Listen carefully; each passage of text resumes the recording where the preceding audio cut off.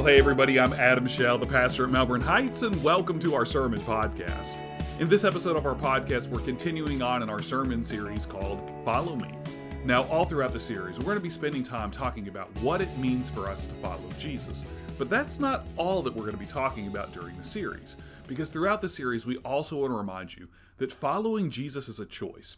And every day you have to decide if you're going to do what it takes to follow Jesus or not. So let's get right into this episode's sermon and spend some time thinking about part of what it means for us to follow Jesus. Disneyland will never be completed. It will continue to grow as long as there is imagination in the world. But the truth is that well before his death in 1966, Walt Disney had already turned his imagination away from Disneyland. And that's because as soon as Disneyland opened its gates officially in 1955, Walt had already realized that the place that he built there was never going to be the magical kingdom that he had imagined. You see, the land that Disneyland is built on was never going to be big enough to contain all of Walt Disney's dreams for the property. But because of a population boom that was happening in Anaheim, California at the time, there was no way that he could buy additional land. Plus, there were some other logistical matters that absolutely drove Walt Disney crazy. Like at one point when he saw an employee that was dressed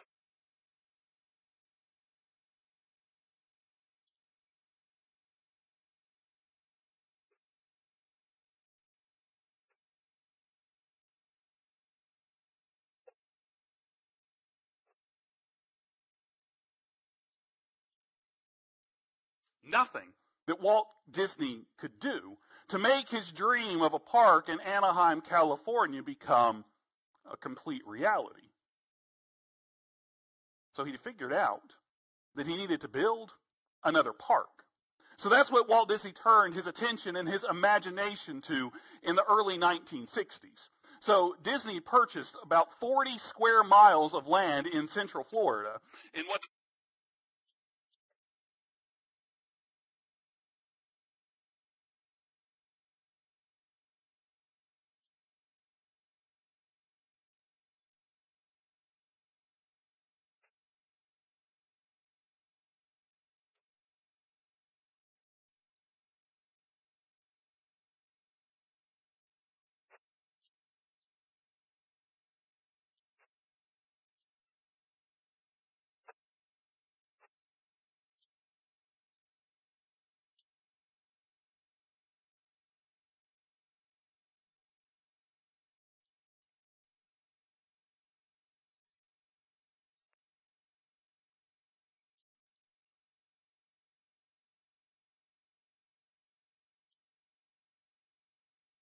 this fall. But Ashley and I took our very first trip to Disney World back in 2011. But long before we ever set foot on Main Street, USA, or saw Cinderella's castle, we realized that you